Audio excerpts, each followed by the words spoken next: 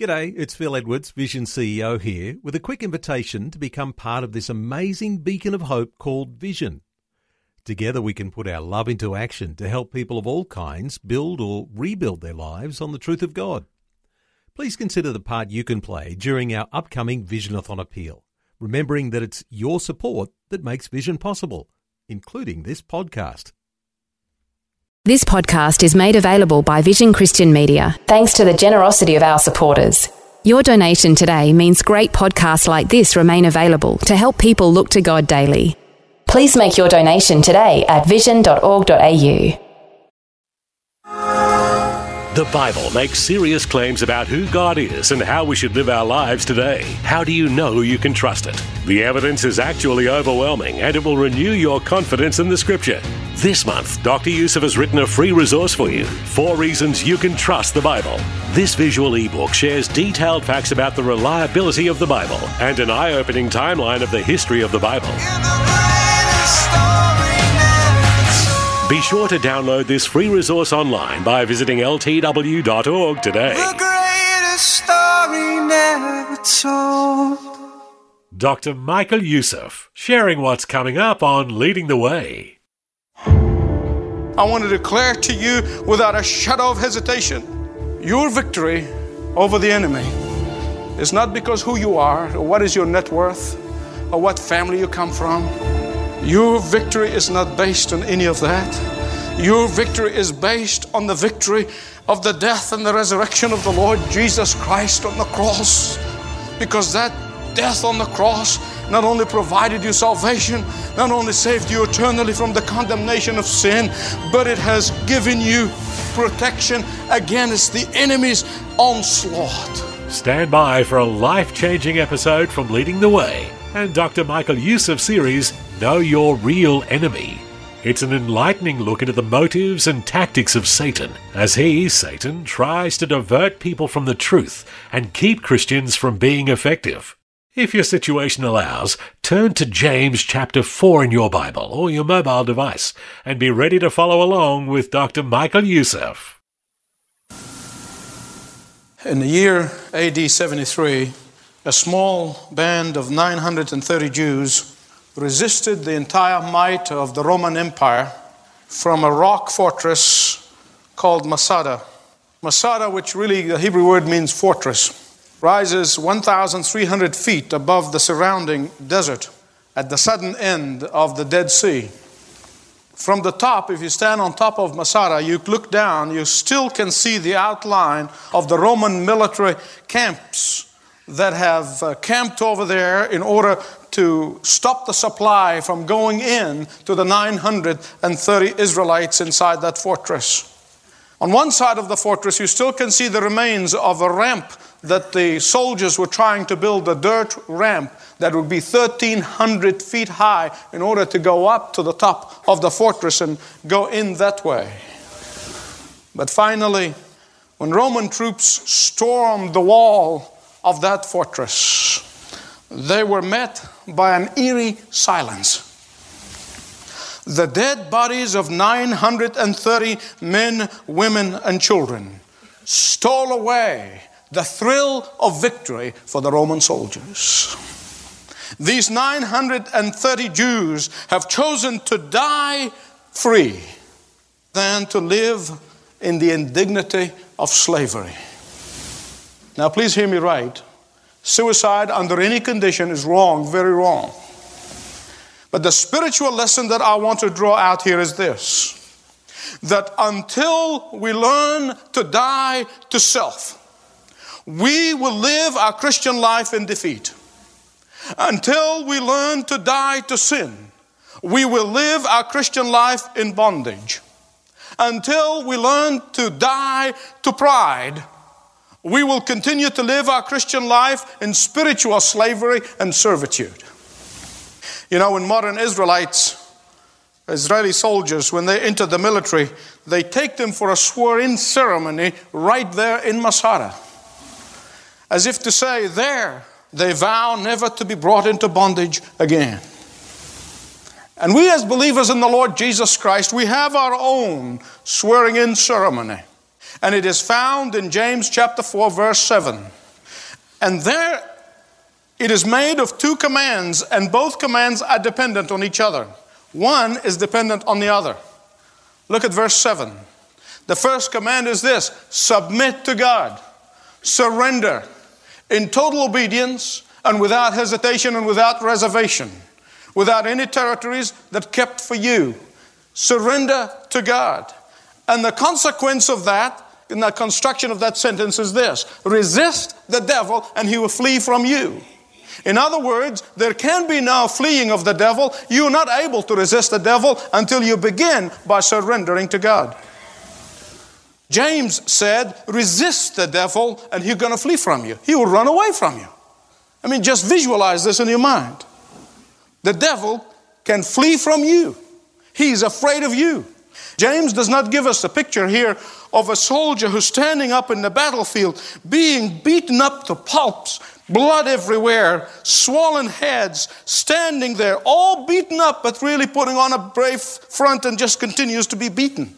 No, that is not the image that he gives us here. That is not the picture that he gives us here. Listen to me very carefully. Here's the image that he gives us. It is a picture of a general who has decimated his enemy. And then he calls in his officers to go in and clean house. That is the picture that James gives us. And the first thing that we must know about our commanding general is what God has promised us in the Word of God. And it's in Ephesians chapter 2, verse 6. What Paul is saying is here, God has raised us up together and He made us sit together in the heavenly places in Christ Jesus. What's that mean? It means that when Christ Jesus arose from the grave, we the believers have arisen with Him. When Jesus Christ was ascended into heaven, we the believers were ascended with Him. When Jesus Christ is seated on the Father's right hand, we the believers are seated with Him in the heavenly places. When God gave His Son authority over the angelic beings, He gave that same authority to His children. Why? Because everything God gave to the head, He gave to the body. So what does that mean to you tomorrow morning when you go to work? What does that mean to you tomorrow morning when you got a kitchen full of mess that you have to deal with? Here's what it means. That if you get into that battlefield, your battlefield, wherever you are, if you get into that battlefield from the earthly circumstances perspective, you are going to be clobbered. But if you enter into your battlefield from your positional situation in the heavenly places, having risen with Christ, ascended with Christ, seated on the right-hand side of God with Christ, then you can be sure you can dismantle Satan piece by piece. I want you to hear me right. The Bible said that we are created lower than angels. That's in the Psalms. Psalm 8, that is in the Old Testament. We have been created a notch lower than angels in terms of hierarchy creation.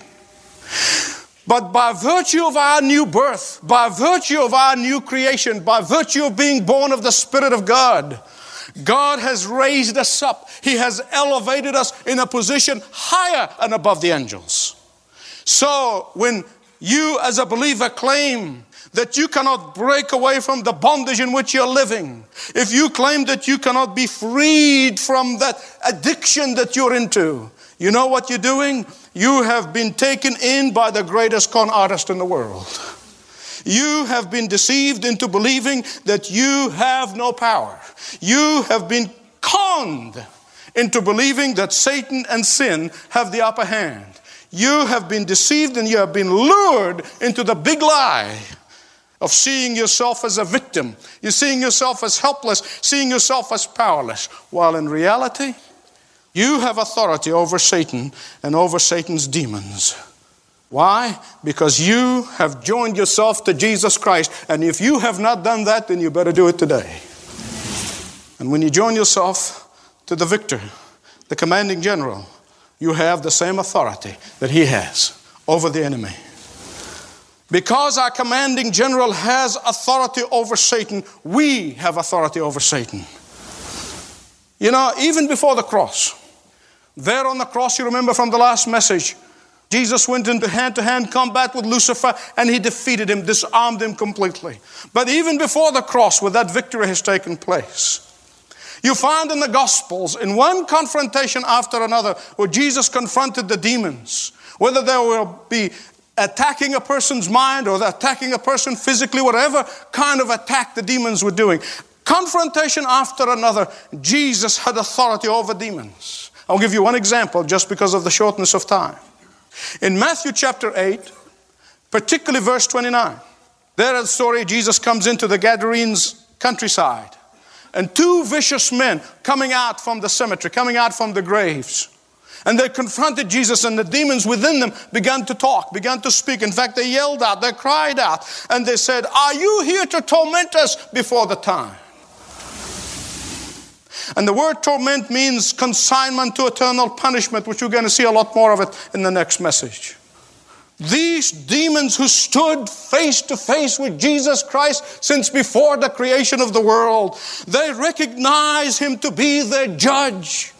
They recognize him to be the one who has authority over them, who will condemn them to eternity.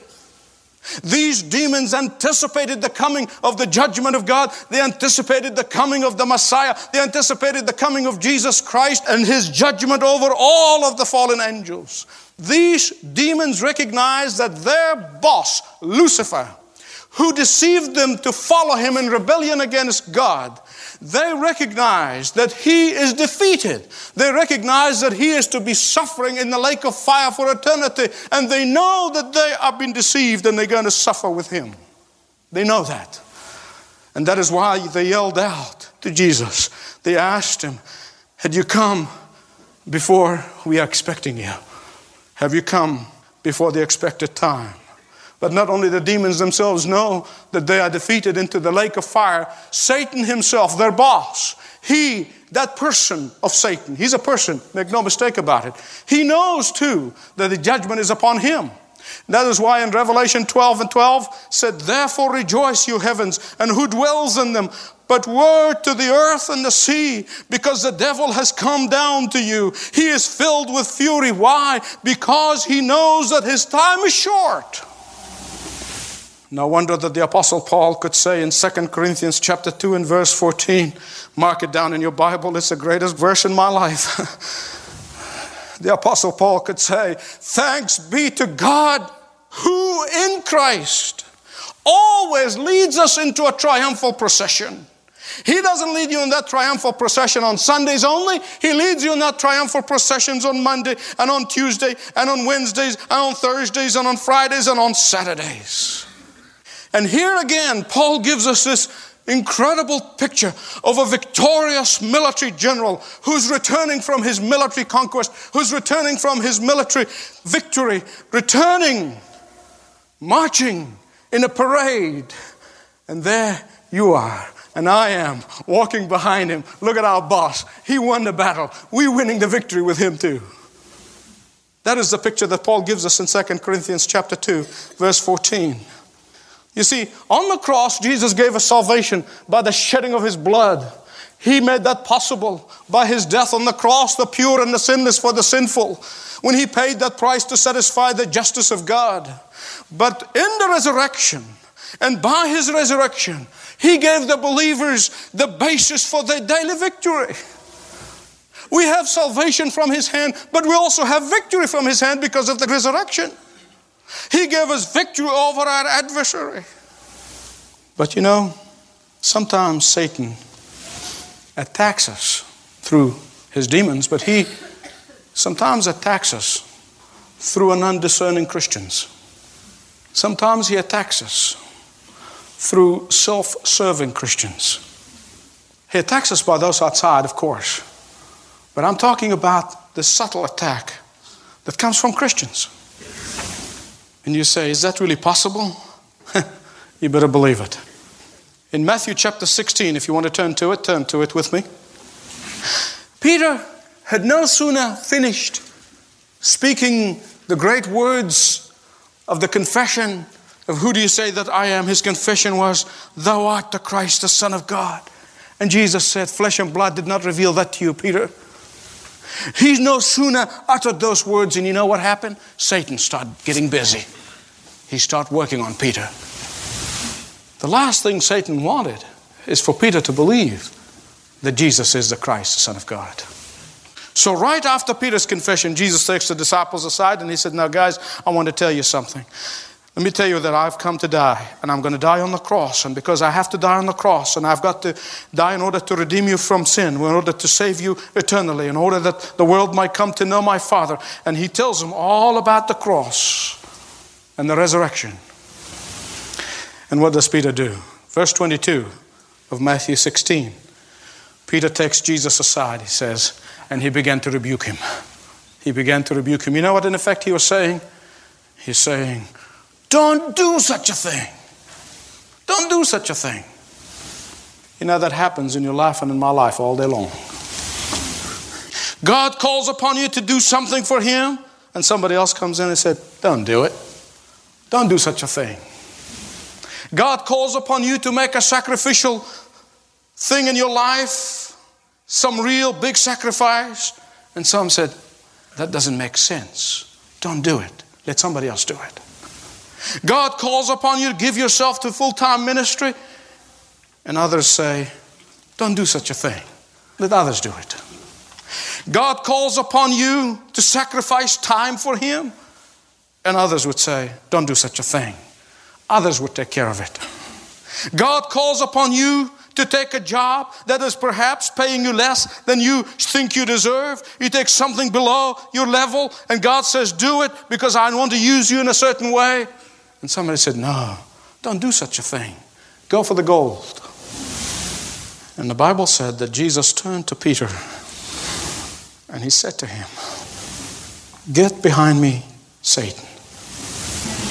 You are a hindrance to me, for you are not on God's side, but of man. This is the great apostle Peter. This is a great disciple, the chief disciple. You know, Peter is a great encouragement to me. He really is. First of all, he knows how to repent. But Jesus recognizes in Peter that he has become an instrument of Satan. That Peter was being used by Satan to mouth Satan's will, Satan's philosophy, Satan's desire. Can a Christian do that? You better believe it. Whenever you're making some important decision in your life, you know what begins to happen? Carnality comes in, human logic comes in, human wisdom comes in, all come in order to invade your decision-making process. And here's the second thing why Peter is a great encouragement to me. He turns around and he remembers that moment. After the resurrection, he remembers that moment. He can't forget it. When he began to understand the plan of God, the purpose of God. Why did Jesus have to come? Why did he have to die? Why was he resurrected? And Peter had to remember that, and he turns around and he says to you and he says to me, he says, be sober, be vigilant, for your adversary, the devil, is roaring lion, walking around seeking whom he may devour. He knows it firsthand. He has experienced it firsthand. Satan wants to devastate him. Please hear me right. Every time you get out of the will of God, you are doing Satan's bidding. Every time you let your pride get in the way and gets the most of you and the best of you, you are used by Satan.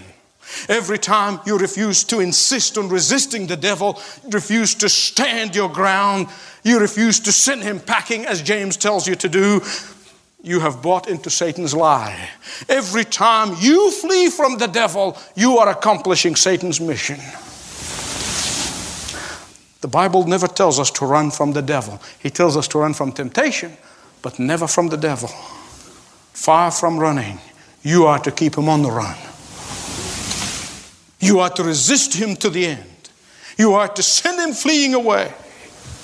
The most asked question, how do I resist the devil? The only model, the only example we have is the Lord Jesus Christ. He resisted him by the Word of God.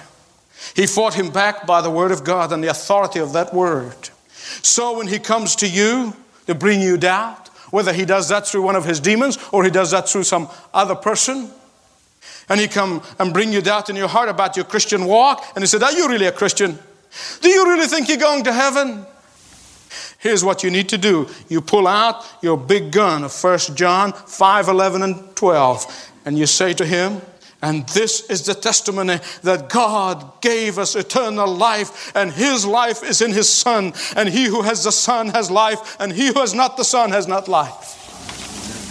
When he comes to you and tries to tell you that your sins are too big for God to forgive, you have done so many miserable things in the past, God can never forgive you, pull out 1 John 1:10 and say to him, if we say we have not sinned, we have made him a liar and his word is not in us. When he comes to you and he says, look at you, miserable condition. Look at where you are. You're not even able to get up from your bed. You're not even able to get up out of your misery that you're in. How can you say that God loves you? We'll blow him away with Romans 5:8. But God showed his love for us in that while we were yet sinners, Christ died for us. And when he turns his attack and says to you, God doesn't answer prayer these days. He's not answering your prayer. Look how long you've been waiting. Well, you gun him down with John 16:24. Hitherto you have asked nothing in my name. Ask and you will receive, that your joy may be full. When he tries to hit you about your suffering, whatever physical suffering, financial suffering, or whatever you're going through, throw 2 Corinthians 12:9 at him. My grace is sufficient for you, for my power is made perfect in weakness. I will all the more gladly boast of my weakness, that the power of Christ may rest upon me. When you resist the devil and he flees from you, heaven is watching you. And heaven is rejoicing. And the angels are saying that the word victory is not large enough word to describe what has just taken place. Heaven rejoices in your victory and in mine. Did today's Leading the Way message bring up spiritual questions? Maybe you'd like to talk with someone confidentially about things of God. Well, fill out a short form at ltw.org/Jesus and connect with one of our pastoral team members, ltw.org/Jesus. By the way, if you found yourself unable to attend in person at your home church, consider joining Dr. Youssef for Leading the Way live at Apostles, most Sunday mornings at 10:30 Eastern Time. Start by going to ltw.org and you'll find a link to join Dr. Youssef and the congregation of his church, the Church of the Apostles in Atlanta, as they gather together in worship. Christian musician Mac Powell of Third Day is the artist in residence at the church and often leads the powerful worship time. So join Dr. Youssef as he passionately proclaims uncompromising truth on Leading the Way live at Apostles. That website again is ltw.org.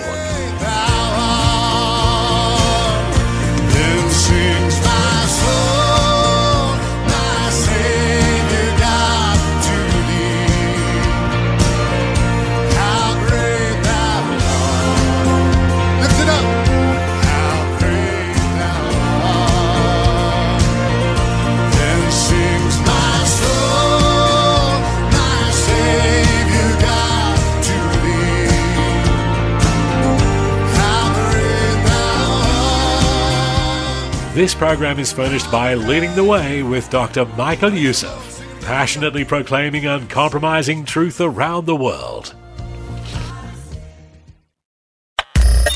Thanks for taking time to listen to this audio on demand from Vision Christian Media.